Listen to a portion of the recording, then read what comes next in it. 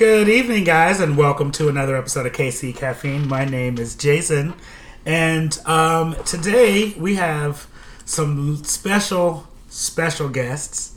We have one whose voice we haven't heard in a while, and we have a brand new voice.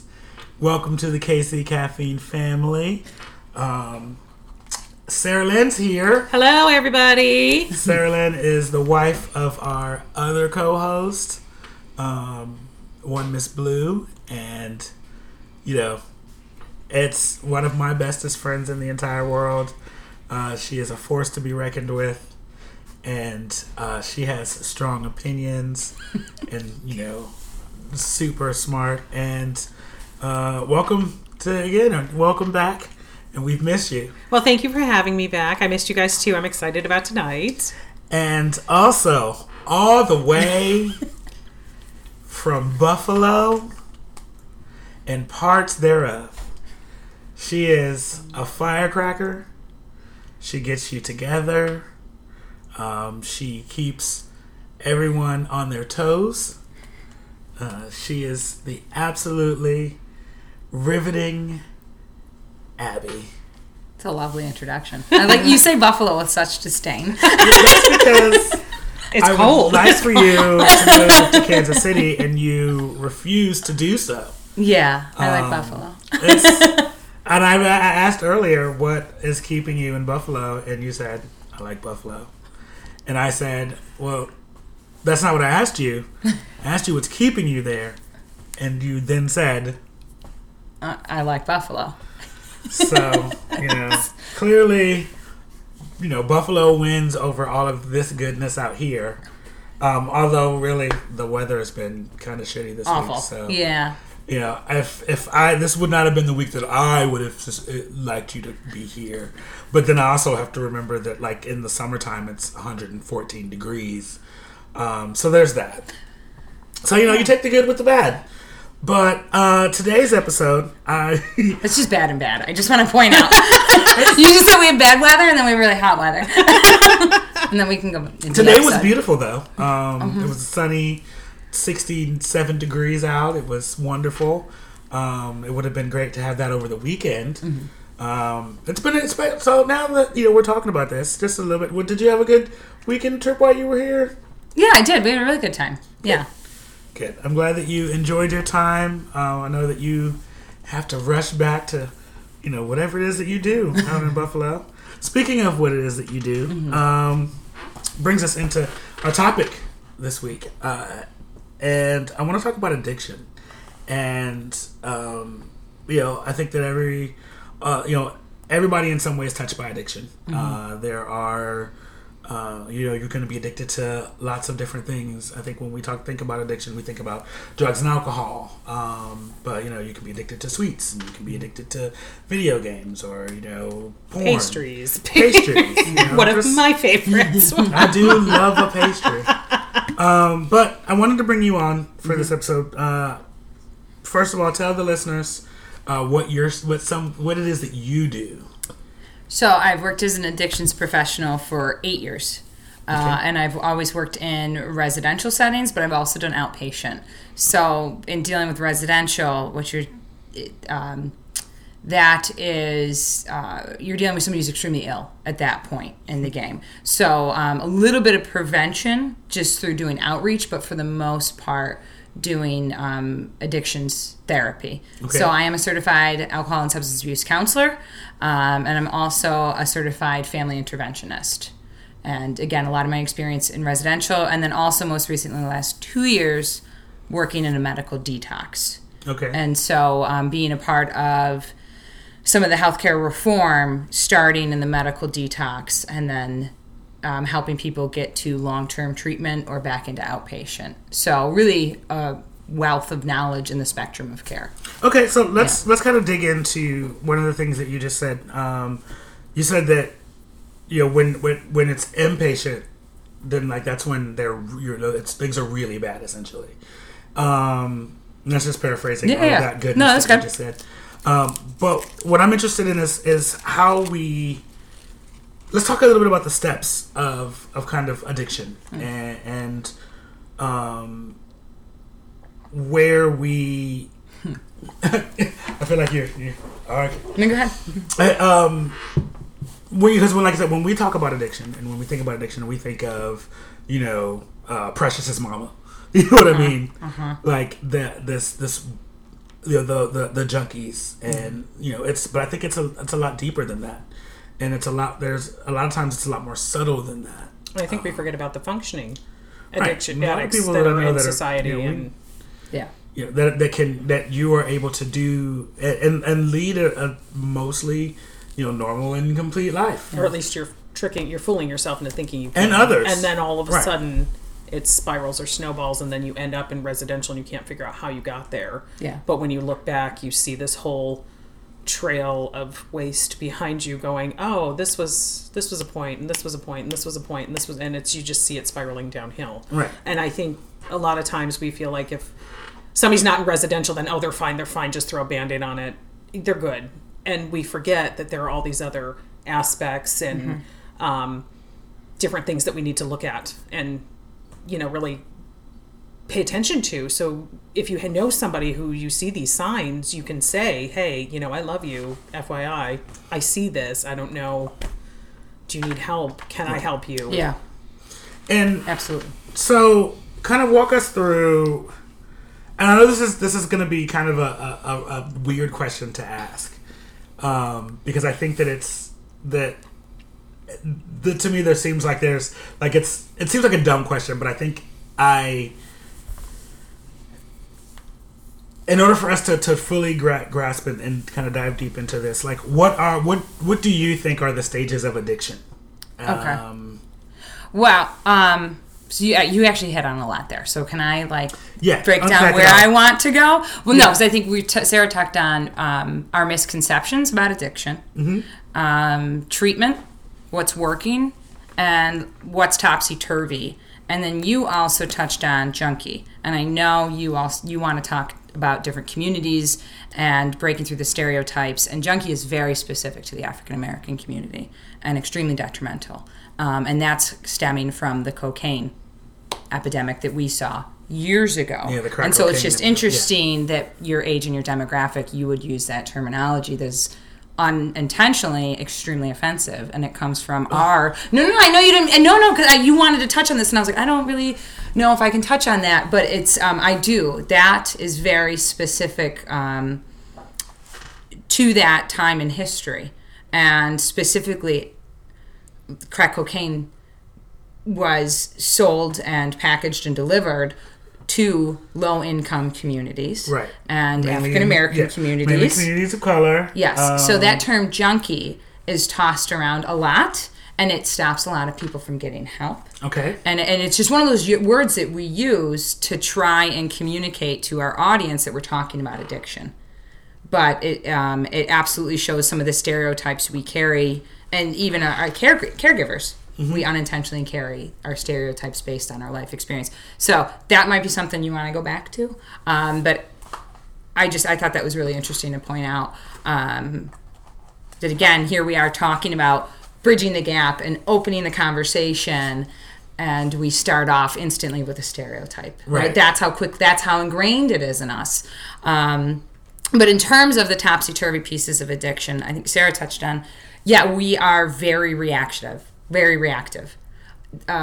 Prevention is something that we put tons and tons of money into, and that's just stopping people from making poor decisions before they make them. Mm-hmm. And then we deal with the crisis, but everything in between we kind of lose sight of. Right. And there's a lot of room for intervention, especially family intervention, for dialogue, and we can help people very early on when we push through our stereotypes and just talk about openly that addiction is rampant. And I loved that you identified how relatable it is. People forget how easy it is to empathize. I always tell my parents when I'm working with them, or any of the family members that I'm working with, loved ones, January is the best time of year to talk about addiction, because we're all looking at our failed goals. Right, everyone's resetting all of these health goals, and I want to lose weight, and I want to diet, and nobody makes the connection to you're making a big life change when you're setting a weight loss journey.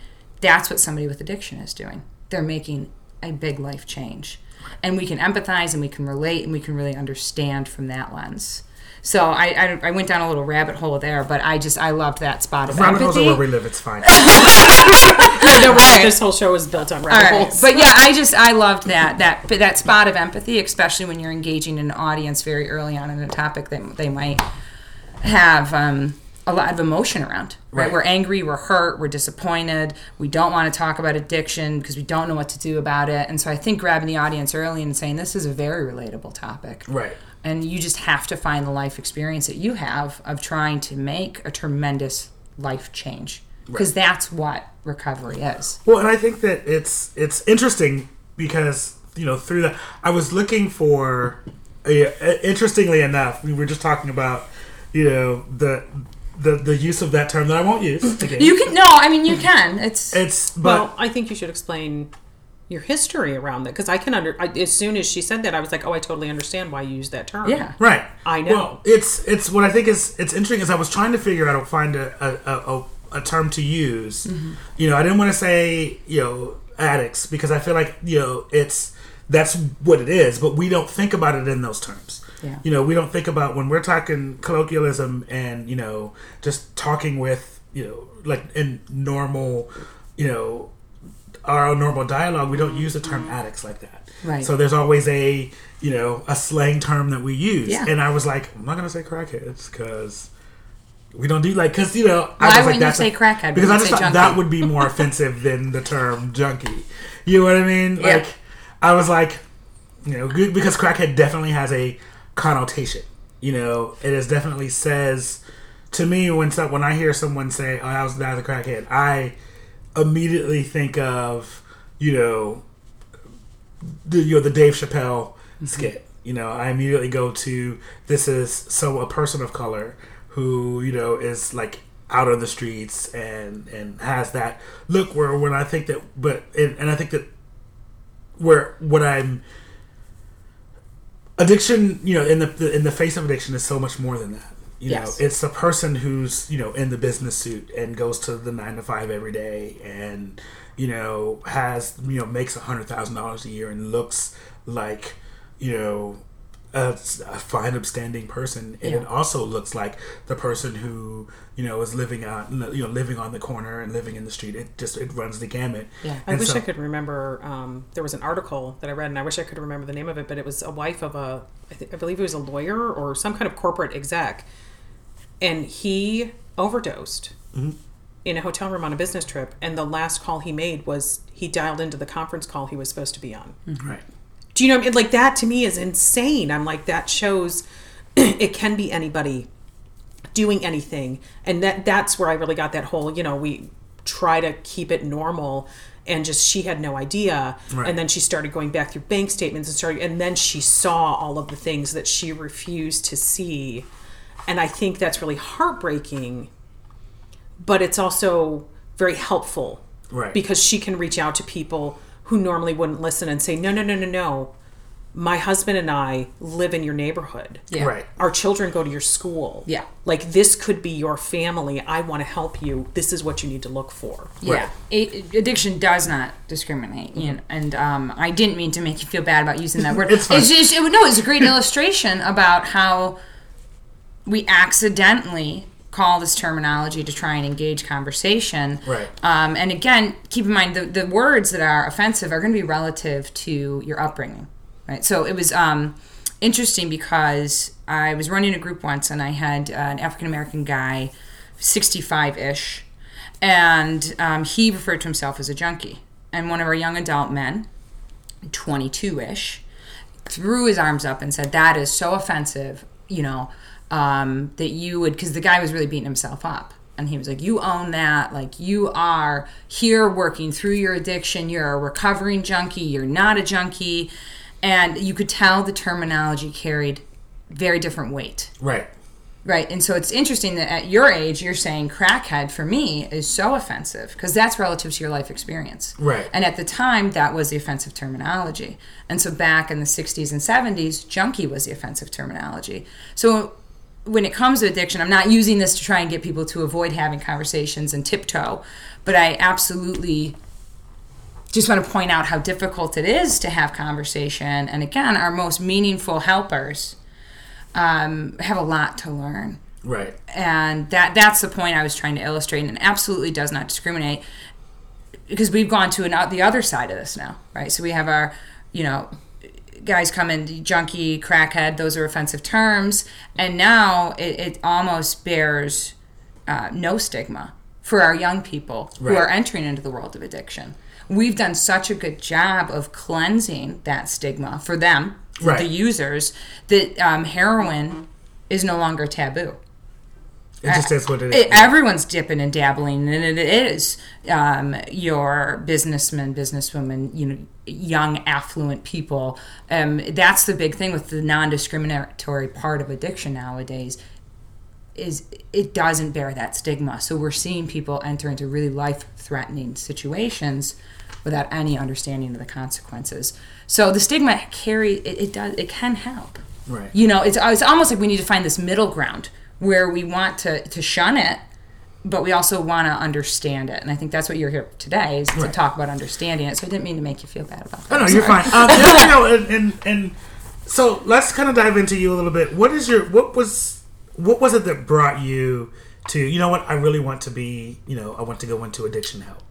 Was it something that you kind of fell into? Like, I don't think that anyone, maybe I'm wrong, but I don't think that anyone at 12 is like, what I want to do when I grow up is be an addiction counselor, So what is it that brought you kind of to where you are now and made you decide that this was something that was going to be your passion? Because when you listen to you talk about it, it is something that you're passionate about. Yeah. Is that because of my rabbit holes? I'm sorry. I'm so sorry. I'm like the worst podcast guest. Okay. No, you're fine. No, I'm not answering. We live on Robert. No, Redford. really. All Seriously. right. No, I did. I fell into it, and it's actually the more I learned about addiction, the more I understood why I was pulled into it. But no, I was in school and took a class where we learned a lot about the different drugs available, and for some reason it just interested me. And then again, looking back now, I understand. I went into really understand my friends, the people around me, and I wasn't aware of that at the time. No one goes in saying, I want to fix myself, going into being a counselor. Some do, and they're really bad, and you want to stay away from them because they're going to do a lot of damage. But no, I think at a very young age, I had limited resources available to me. So I would use what was available to me to cope. Right. And that's what addiction is. And I am a lucky one, and that I, through college and through other friends and family, was exposed to some healthier means of managing my emotions in my day-to-day. So I think I just gravitated towards it because I really understood it. Right. And I didn't have to dive into a full life of addiction to understand it. I was able to connect my own life experiences to work with people. It takes... the thing with counseling is a really good counselor is going to channel their own life experience, whatever it is, no matter how painful it is. And they're not going to tell you about it. Right? Again, those are the really unhealthy ones, because there are people who will do that. But what they're going to do is they're going to channel it and use that to draw and create empathy, to connect an open dialogue. And I'm very good at that, I found. So that's why I love it. So I kind of fell into it. I mean, it's clearly just the time that we've talked, about kind of what it is that you do, and just even other things like it's very easy to empathize, with you and see where you're coming from. So I think that other than just you're generally awesome. But another question, when it comes to kind of addiction, to kind of give, because I said earlier that I feel like everyone's been touched by addiction in some way. A little personal story. Sorry, Mom. I grew up with family members who were, addicted to drugs, and kind of watching their lives and kind of the things that they did was like, for me, the biggest prevention for me. I was like, I ain't doing that mess. You know what I'm saying? You see how he act? No, we're not even. That's not even gonna work. We're not doing that. And so as a someone comes into your office, and they say, I think that my son or my daughter or my husband or my wife, or you mainly work with the youth, so I'll say son and daughter. Yeah. I think that they're addicted to, we're not going to go so far as to say like crack cocaine, but we think that they're maybe they're addicted to Molly, or something like that. And what is it that what are your first steps? What are the first things that you do as to assess the situation and figure out, okay, how deep is this? Is it like a parent overreacting, or is there an actual issue? So more times than not, and again, I'm working in the most recently a medical detox in an inpatient center. So by the time they've gotten to me, the problem is so out of control, it's life-threatening. Right. And so it's not even a conversation. Well, no, it is an assessment of damages at that point, right? Like the car accident has happened. How severe is it? Right. And so I'm assessing for overdoses. I'm assessing for the current living situation. I'm assessing for the finances available to them. I'm harm reduction planning, and that's what we're doing in those scenarios. In outpatient, where you'll see more of the inquisitive, right, parent or family member or loved one saying, "I don't know if this is a problem." The first thing I say is, walk me through what you're seeing that leads you to believe this is a problem, and when is our next session with your loved one? Okay. Right, because that's something that if somebody out here is listening and trying to figure out how to approach this, the very best thing you can do is have the person in the room. A lot of times we separate care, and it's families, and then it's the addict. And what you're doing by raising your concerns and then doing it with the loved one in the room is you're giving the counselor ammunition. Right. They're going to hear things that you might never pick up on. I can't tell you how many times a mom has said, in the midst of voicing one concern, I hear another layer that brings a whole other concern to me, right? When she says, I'm worried because he's sleeping all day. All he does is sleep. So I know he's out all night using drugs, and all he does is sleep. Well, I hear possible clinical depression there. Right. Right? And so we're listening on all of these different levels. So ammunition was the wrong word, but you're really giving observations. Okay. I always tell parents, observe and report very non-judgmentally, right? If your partner comes home and he's like, Jason's mood's all over the map, he's unpredictable. I know it's a little bit about who you are. That's kind of Jason on a little bit who you are.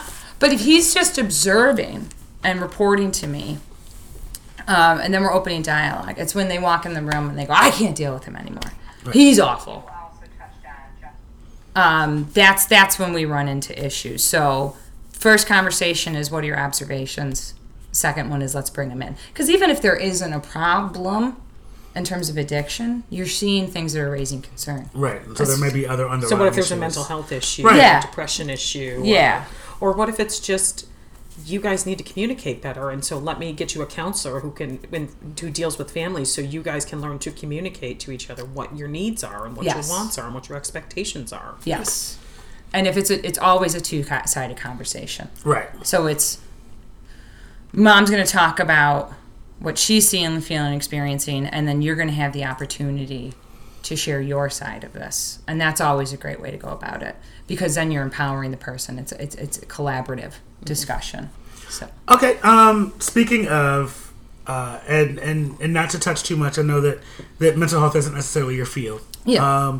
But I kind of want to talk about the correlation between mental health and addiction, because we tend to have this, be it right or wrong. I don't know. Yeah. This is why I'm asking, but of idea that when someone does suffer, face addiction, it's because there is some other mental health issue that is happening. I just kind of wanted to get your thoughts on that. As far as do you think that that's a thing that is valid? Do you think that that addiction itself can exist without some sort of other underlying mental health issues? Boy, that's a loaded question. No, it's a very good question. It's a very relevant question. Not one that anyone can answer yes or no to. We do find that the two absolutely coincide. And we also see high rates. So you see high rates of mental health along with addiction. You also see high rates of highly intelligent people. Right.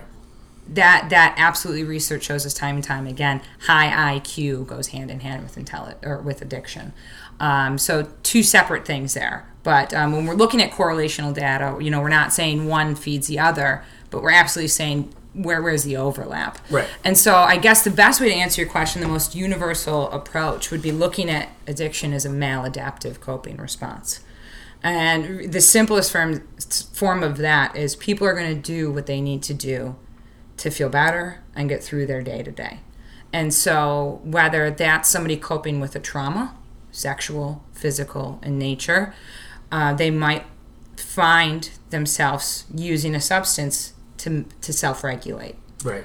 We might see somebody with an anxiety disorder doing the same thing, with depression doing the same thing. So if you look at addiction as a maladaptive coping response, you'll absolutely understand why people who struggle with a mental health disorder are then going to find that thing that makes them feel better instantly. And again, that's a really empathetic way to look at. This is just somebody trying to survive in this world, and they're using what they have available to them. And when we give them alternatives, they're more likely to utilize them. And when we teach them how to utilize them, now they know what's available, and now we teach them how to use it, again, they're more likely to do that. Does that answer your question? I think that's a much better framework than looking at statistics and all of that. Yeah, if you just killed it. Like, you killed it. It is what it is. I was like, well, damn, she's too smart for this world. Well, and I think a lot of people forget, like, what do you use every day to get like, I use chocolate. Right. Very much so. And as soon as you said that, I was like, wow, I can totally connect with somebody there, because whenever I'm having a bad day, the first thing every time at the office, where's my chocolate? Where's my chocolate? Because that's how I cope. See, and mine is and it's not games. necessarily a healthy coping mechanism. I mean, they found sugar is terrible for you. Too much chocolate is terrible. It makes, but we don't look at it like, well, at least I'm not going in the bathroom and shooting up heroin. You know what I mean? Like, but I feel like anybody can empathize when you look at it that way, because you can, I know a friend of mine in college had a Pepsi every morning. That's what she used to wake up.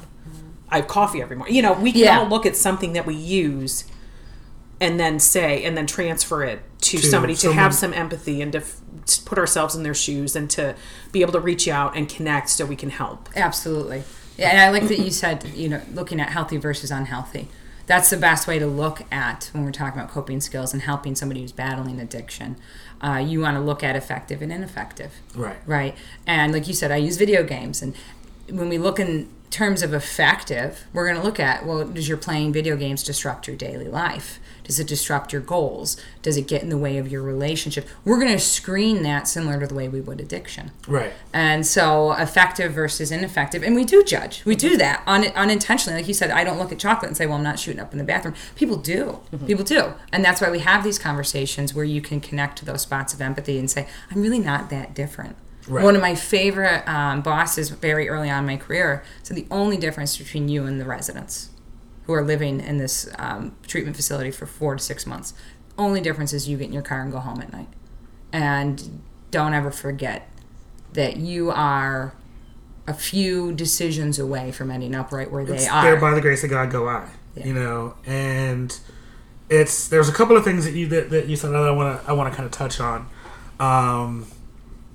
Well, one of them is the correlation between high IQ and addiction. Because I think that is, what I think that's so fascinating is, when we talk about and the stereotypes that we have for people who are addicts, and whatever that addict, and when we talk about addicts and use the word addiction, we talk about drug and alcohol addiction. Right. We look at them and we look at the stereotype is that they are low IQ or that they're not very intelligent, and that they've done, this is their way of,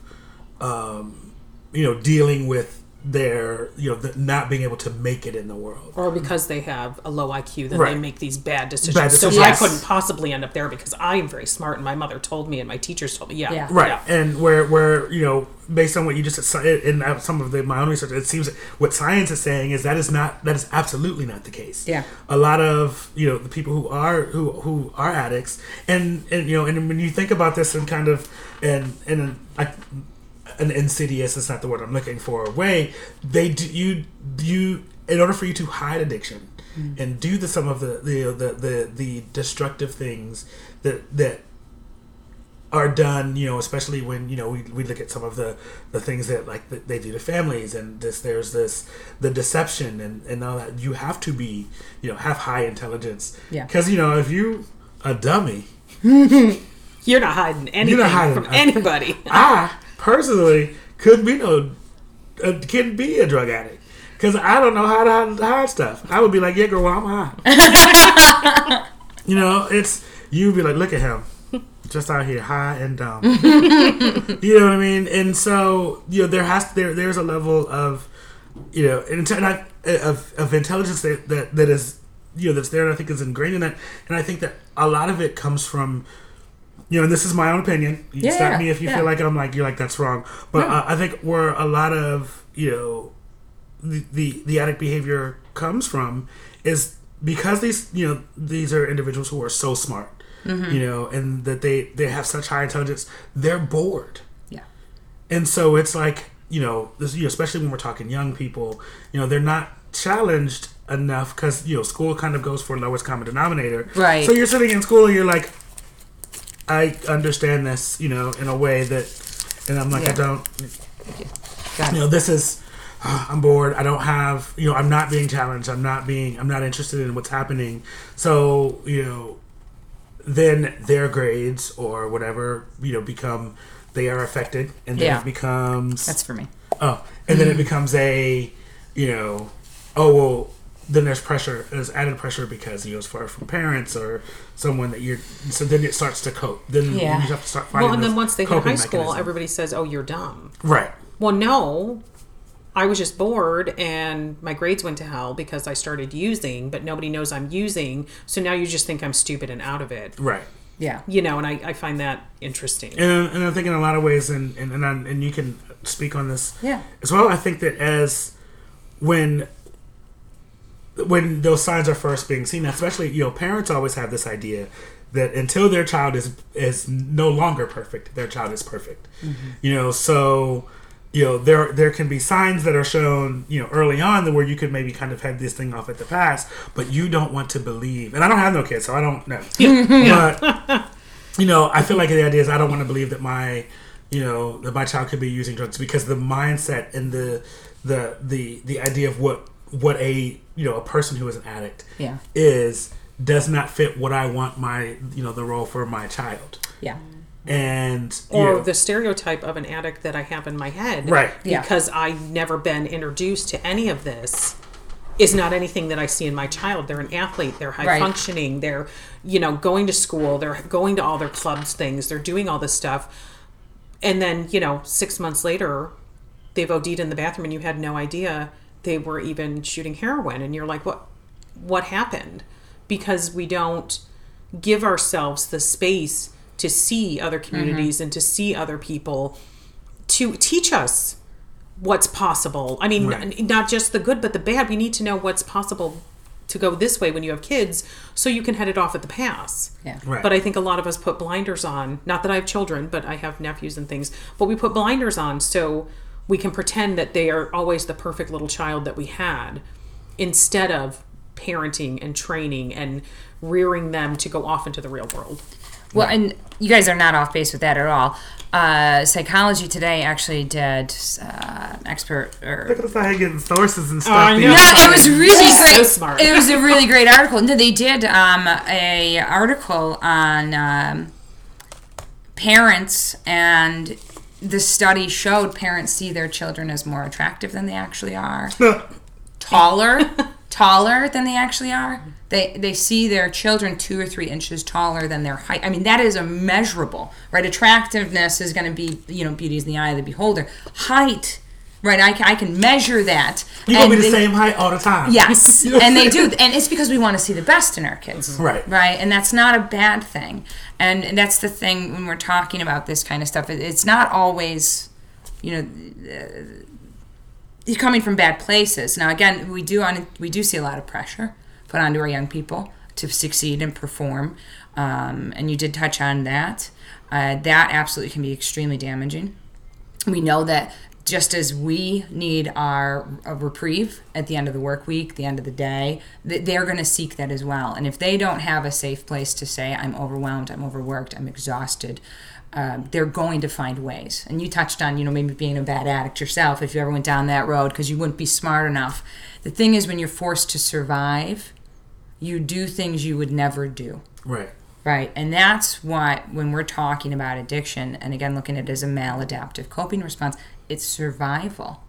Right. It is, if you think, you just go straight Maslow's hierarchy of needs, our basic needs. So smart. I know. It's really a pop psychology from my freshman year. Right. Maslow's hierarchy of needs is very bottom tier physical surviving, yeah. Yes. And if you think about somebody who, I'll just go opiate addicts because that's traditionally who I work with, they cannot get through the day without using because they're physically ill. Unable to do so, right. Yes. So everything they do, every action is about physically feeling better and getting through the day. And you want to move outside of that and just psychologically feeling better. You're working with a young lady with trauma who's just reliving a physical trauma every moment of every day. She's just trying to survive. She's trying to stop those thoughts, to be present and make connections and make relationships. So it really is dispelling the myth that they're these horrible behaving human beings. They're human beings trying to survive on this earth, right. Just as we do. And going back to that high IQ, yeah, they're just trying to survive and make connections. Right. I talk to people all the time who just, they're operating at a level that half of the room isn't, and so they have no idea how to connect, and they're lonely. Right. They're depressed. Or, like you said, they're bored. Or they're trying to stop their ticking brain. Right? Telling somebody with a high IQ to relax. It doesn't happen. Different ball game. And then the other thing, I really love that you touched on how we can dismiss people who we think are lower functioning. And if we're packaging addiction at its core, I want you guys to understand addiction doesn't stop with a using person. Right. We see that it stems generations. So grandpa was an alcoholic. Mom said, I'm never touching that because I grew up with my abusive father. Her son may carry some of the traits that grandpa carried because it's behavioral based. So maybe everyone walked on eggshells around grandma or grandpa. Well, everyone walks around eggshells around mom because she never learned how to function in the world. Right. Without alcohol, she just didn't use it. So now he's predisposed psychologically through this behavior. Not only is he predisposed psychologically, but he's never seen someone, and this is never been in a situation where he's seen someone use alcohol responsibly, or and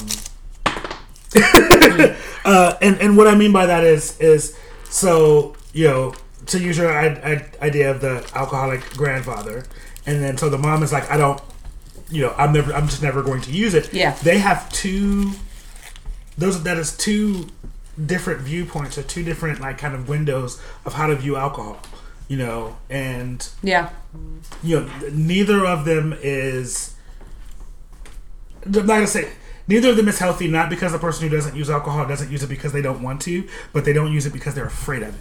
Right. And what's unhealthy, right? And that's what, looking at stemming generations, and I didn't mean predisposed biologically. Some people believe in that. Yeah. I'm a biopsychosocial model, right? Biology, psychology, and sociology, which means I believe everything. It's all connected. And if you connect to it, right? When it comes to understanding addiction, it's about what you can wrap your mind around. So I always throw a million theories out there and let people connect to whatever they can relate to. Right. But so when we're talking about just the psychology of being in a home with an addict, so grandpa is actively using alcohol. What comes with that is a simple example: command language. You sit down, shut up, behave. Right. And what we're doing is we're stunting someone's ability to communicate, to articulate thoughts, understanding, right? I need you to quiet down because it's late and dad's sleeping. Right. So you're going to see the brain make connections through teaching that way. And in an alcoholic household, you don't get that.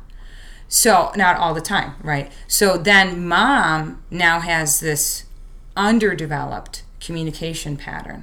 So her son bears the weight of that because she's teaching the way she was taught.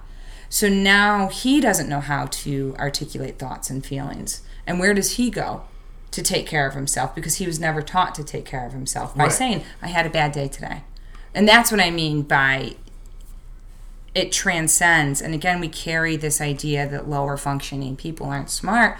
If you're raised in a home where it's command language, you could be a spitfire. You just don't know how to articulate it. Right. You weren't taught. Well, and kind of where I was going with using your example is, say you have someone, say you're in a family again with someone who was the grandfather was an alcoholic, so therefore the mom didn't drink.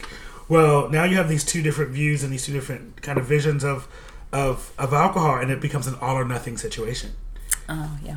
You know what I mean? Yeah. And so, as a child, you're at, you happen to be at a party, and someone offers you alcohol, and, it then that's when, because you've never seen, someone in the family use it responsibly. Yeah. And then there's that pressure from, everyone around you to drink. You then say, okay, well, if I'm going to drink, I'm going to go whole hog. Yeah. And, and then that's when, you're binge drinking because you don't know that you can have one or two drinks and have a good, and have fun and it not be an issue. I mean, if you're under the age of 21, we're not even getting into that because none of my business. But well, that's a very European model. Right. We hear that a lot about comparisons to the United States and how we view alcohol and consume it, and there is no moderation. Whereas it's introduced at a younger age in Europe, and it's not the introduction; it's how it is introduced, and that's what you're saying. Right. How it's being utilized, and if we're not teaching people to utilize it responsibly, they're left to their own devices. And I always talk about the adult table. Right, like that's what we had at our house. Yeah. We had an adult table, and guess what was at the adult table? That's what alcohol was. Alcohol. So what's the connection you make? As an adult, you drink alcohol, and the damage that can be done with that, it's pretty severe, because you're teaching people one way of living. We had a period of time where we had young men coming out of college and going to their work functions and just crashing and burning because they didn't know how to drink responsibly. Right. And so they'd go out to their first work outing and binge and make really bad decisions and lose their jobs. And we had young men who did not know how to enter the workforce because they had no conception. No idea that there was an idea that you can, and it's not a frat party. Right. Well, and they didn't know. This is a business meeting. What are you doing? And in the field that I'm in now, we, I just got back from out of town on a work function. And what amazed me, there were two things that struck me as far as alcohol consumption was concerned. It was, the amount and the frequency in which, the people, drank. And it was, outside of work, after hours, blah, blah, blah. No one drank at, on the clock, essentially. But it was like, wow, these people drink a lot. Yeah. And then, it was... like that, it was no big deal. Everybody's just like, and it was like, to me, I'm looking at it like I've had 2 drinks and I'm done. You know what I mean? Like because I have to get up in the morning and be a responsible and grown adult. Where like I'm going. I know there were people who started way before I did. Because I went back to the hotel room and took a nap. And I look at society that way because I feel like we're really missing opportunities to teach people. Like I had a person show up for an interview for a job in a bikini top, a bolero jean jacket, and shorts so short I could see her butt cheeks. She sounds like my kind of woman. She showed up and then she was very upset and couldn't understand why she didn't get the job. And I feel like for some reason in our society the further the generations get along, they just assume that these children know things. Right. So they just stop teaching. Yeah. Because and I know, you don't show up for a job interview that way. But nobody told her, hey, when you go for a job interview, you can't dress like you're going to the club with your friends. Right. Because to her, that was dressing up. So she didn't see anything wrong with that. Right. Well, and I also think that there's Excuse me, I'm so sorry. And this is kind of getting us off topic, but Sure. I think that as we are now of a certain age, where we look at the younger generation and like, what? what happened to y'all. And it's like, we're what happened to y'all. And what I mean by that is, there's a saying that my parents used to say, that each generation is wiser but weaker. And that means that each generation knows more than the previous generation about the way the world works, but we are less likely to teach the other person, because like you said, we just assume that people know it. We assume that, if we learned it, then clearly someone's teaching you guys it too, not realizing that we're the ones that's supposed to be teaching you. So I have very strong opinions on this Let's matter. do this. Go for it. No, well, because for me, there's a gap in knowing what to teach based on generation. So we know millennials have no idea how to make genuine human connections. Right. And we know that that's part of the electronic age that we live in. So one of the biggest tools they have available, where we say you should succeed because you have this tool available, you have more knowledge at your fingertips than any other generation before you. There's a commercial out, right? I believe it's Common, and he says that. You have more information available at your fingertips than any other generation. That does not mean that they know how to use it. Right. And again, the struggles are going to be different. And so if we look at each generation and try and compare struggles, we're just minimizing what that person's going through. Right. And so if we can just look at an open dialogue and ask people, we'll get a better understanding. And Simon Sinek, he does a lot of stuff on millennials and the psychology behind their impending sense of failure and the high rates of depression that we see with that generation. And can I swear? Yeah. Like, no shit that they're reaching out for drugs and alcohol to make connections. Right. They're just Way trying. To bring it back. Love it. But I mean, that's honestly, for me, I have such a passion for that population, and just that understanding from generation to generation. Every generation has their struggles, right? And that's just the way of the world, and it's just understanding what each one dealt with. Student loan debt, right? Ooh, we know that's huge. that's huge, right? But if somebody if somebody from Vietnam heard me complaining about that, who wins? Right. The reality is, we all have our struggles. The AIDS epidemic, right? We saw a generation dealing with that without knowing what they were dealing with. Right. It wasn't until we look back and then we go, oh my gosh, and then we offer counseling, and then we offer services, and then and it's reactive. We're such a reactive system. Proactive. We're not. We're not. Proactive. I'm making my own words. So I wanted to ask, if you don't mind, I wanted to ask you, Abby. Yeah. So I know you really were touched by the opiate epidemic. When did you start seeing a rise? What population? Because I feel like, just from what I've read and what I've seen, it's a lot of kids in sports, which I think, especially parents out here, hopefully if you're listening, you'll know, because we have like the soccer field of all soccer fields and the baseball diamond of all baseball diamonds. And these kids are going 24/7 in all these sports to get these scholarships. And I feel like it kind of starts with a small injury, and then Johnny's still got to play for the game for the coach so he can get the scholarship, so let's give him a little something to get him through the game. And then that's kind of where it spirals, and people just don't make those connections, and I feel like that's kind of important. So there are cases that speak to that. Absolutely. That's not the core of the epidemic. Okay. But no, because what you're touching on is we see, it's going back to what we were talking about with the pressure and that need to succeed and the coping skills. So what we're doing with athletes, if you have an athlete and he loses his ability to perform, he's lost his biggest coping skill, right? Yeah. And yes, we know opiates very rapidly.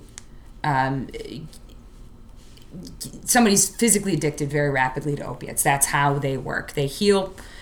They deal with pain by shutting down your pain receptors, and your body needs pain receptors, so it grows more. So your tolerance goes up. So we see that very quickly. So if it's not regulated from the parents, it can quickly go out of control.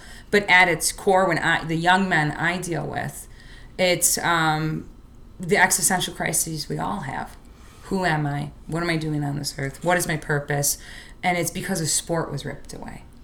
Because that's all they had. That's all they knew. It's all they had. And again, it was yes, their identity. It was. Because at that age, okay, that makes sense. Yeah. I was the nerd, the drama nerd. So if somebody had told me I couldn't do drama anymore, yes, what would I have done? Okay. But you do see the physical side of it. I have had young men prescribed. There's a great Avi Israeli is a phenomenal human being. He's in New York, so you guys might not know him in Kansas, but or Missouri.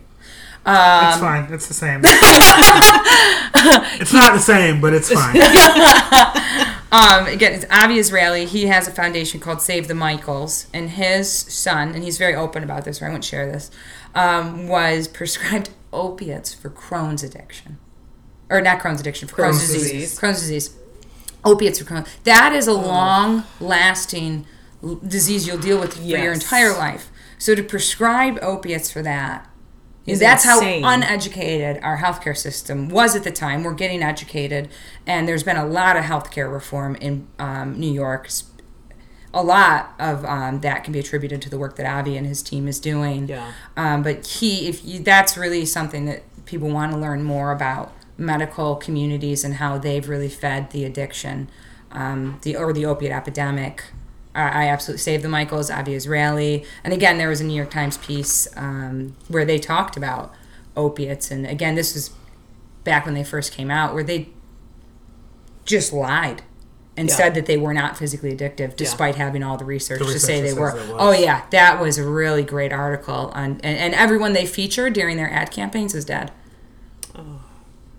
Because they were addicted to opiates. Yep. Oh. So, I know we're getting low on time. We wanted to keep this one right about an hour. No, we could talk about this for hours, but and with Abby, absolutely, because she's so brilliant. And so hopefully next time you'll come back at another time and jump on the show again and we can continue the discussion. But I kind of wanted two more things.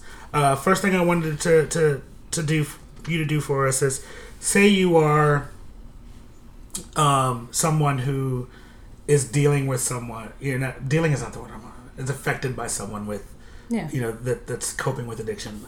Again, sorry, Mom. I had the person in my family who, it wasn't my mom. Because I keep saying that. It wasn't my mom. The person that I had in my family, lived with me for a while, and, he's no longer with us, God rest his soul, but,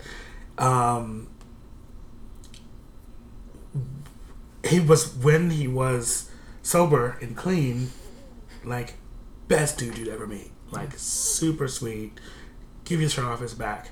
But if he was high, or he was, not high and not clean, just, an absolute terror. Yeah. And I wish I had someone when I was in, my early 20s, even growing up, that could tell me, okay, how do you, because especially as a child, you see essentially Dr. Jekyll and Mr. Hyde, and you love Dr. Jekyll, but you hate Mr. Hyde. How do you handle that? How do you cope with, and, as a child, how do you cope with someone with two distinct personalities like that because of addiction? And B, as an adult, what are some things that we can do? Because we when we had this conversation, the other day, we can't pull someone else out of addiction. And the sooner we understand that, as the people that are affected by it, the sooner that person gets help. Yeah. Because as long as we're continuing to pull them out, then we, all we're doing is making it easier for them to slide back down. Yes. So what are some things that we can, I just gave through a lot at you. That's what I do. But what are some things that that we can do to cope, and what are some actual things that we can do to help, if anything, or at least help ourselves. Right. And that's what you can do. You get educated about the disease of addiction, and the more you understand that the individual in your life can't control. They cannot control that it's a disease, right? Diabetes. We can't control it. We can definitely reduce its impact. I can't make it go away, though. I can eat healthy. I can monitor my blood sugar. I can do all these things to limit the impact, but it's never going to go away. Right. And so I like that framework, because if you're looking at somebody who isn't doing anything to minimize the impact, then you want to set boundaries. Kids, that's a whole different animal. And I say that because kids grow and seek safety through consistency. And so when you have a volatile force and they can't predict what's going to happen next, they're on high alert all the time. And so actually we had I can't remember the name of the person, but there's a researcher who talked about we had kids with all of these anxiety disorders, and ADHD was a big one. And what we were seeing when we actually got them into counseling was they were raised in homes with violence and addiction. And it's the instability and that lack of safety that keeps them chronically moving.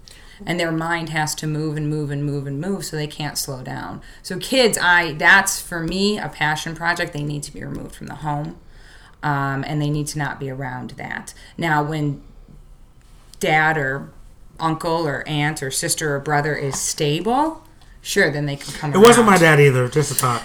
Oh, sorry. I just mean in general. Right. General. I don't want nobody to be like, so your daddy was a head, and I don't want to do that. Well, and I don't want to offend anybody right. who's trying to reconciling a family when you're dealing with addiction is very difficult. And so I'm not saying remove the addict from the child.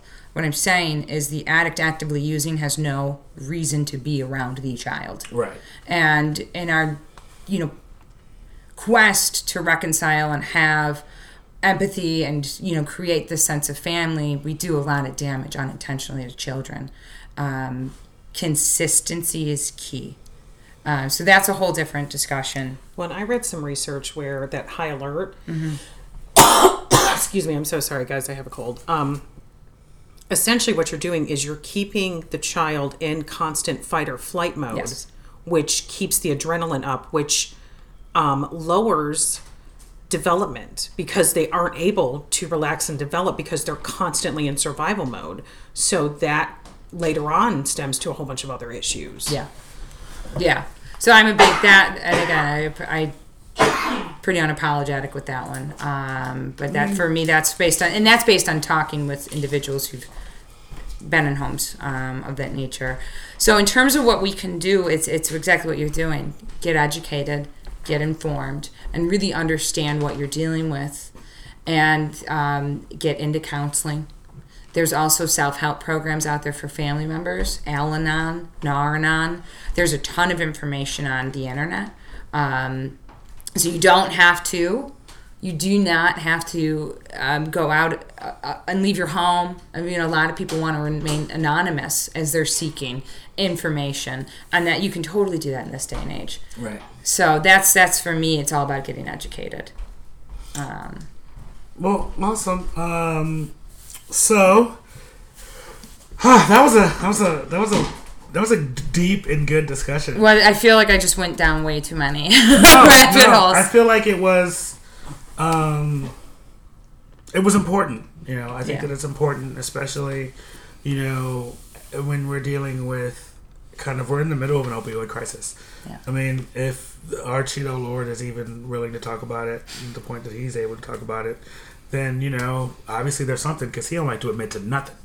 No, and he put a young man, age of 23, and the head of his party to lead the charge against the opiate epidemic, and got a lot of backlash and moved him out of that seat. Right. It's typically somebody in the position, I don't remember the title of the position, typically the person put in that position has 25 years of medical experience. And this person did not have that. He was a very young man, moved from an intern to the director of whatever this was. Yeah. Task force or whatever. Force, yeah. Yeah, so no, it really is about us getting informed. No, I don't foresee anything changing without us getting informed, and then people like Avi Israeli going out there and pushing for legislation and us just listening and empathizing and understanding, and just really understanding we're not so different. Right. And when we can really look at where the common ground is, we can all grow together. And I guess to answer your question about what we can do, give resources. When you're taking away addiction, put something in place of that. Ask the questions. What is it that use does for you? Well, it helps calm me down. Okay, so figure out what else calms you down. Yeah. That's absolutely something you can do. And push through it's fun. It's more than that, you know, and push through that. So, and that can be done with counseling as well. Awesome. Yeah. All right. Well, I was going to try to find something really fun and to talk to say before we ended, but I really feel like this is perfect the way that it is. Abby, thank you so much. Thank you for having me. Hopefully we'll have you on again soon-ish. Where can people find you if they want to, not necessarily if they want to say, anything? So I actually will be doing my own podcast and my own blog it's supportingsobriety.org, and it's Supporting Sobriety Recovery Network. And so this was really great for me to just realize I have a lot to say about this topic. I knew I did, so I'm really sorry if I just jumped all over. No, I thought it was great. So, guys, make sure you go check out the website and her podcast. supportingsobriety.org. I think that it's amazing. What you're doing is awesome. Thank you. I am proud to know you. Sarah Lynn, as always, it is a pleasure to have you on. I know we don't get to have you on very often, but your voice is one that is refreshing and new. It's been good. I didn't realize how smart I was. Yeah. You are. Don't forget to follow us on Facebook at KC Caffeine. Follow us on Twitter at KC_caffeine. Follow us on Instagram at KC Caffeine. Don't forget to give to the patron or Patreon, sorry. KC Caffeine on there. Because we want to get some t-shirts and some things that we can get out to you guys. Coffee mugs. Coffee mugs. So excited for coffee mugs. Oh, yeah. We saw some really kind of awesome coffee mug designs that come through. So if you guys give to the Patreon, we can give to you coffee mugs. So do that. And on that note, on behalf of all the people here in the room and our other co-hosts who could not be here today because they had other things going on in their lives, Todd and Gabe and Blue, we wish you guys a good night, have a good week, and stay woke, folk.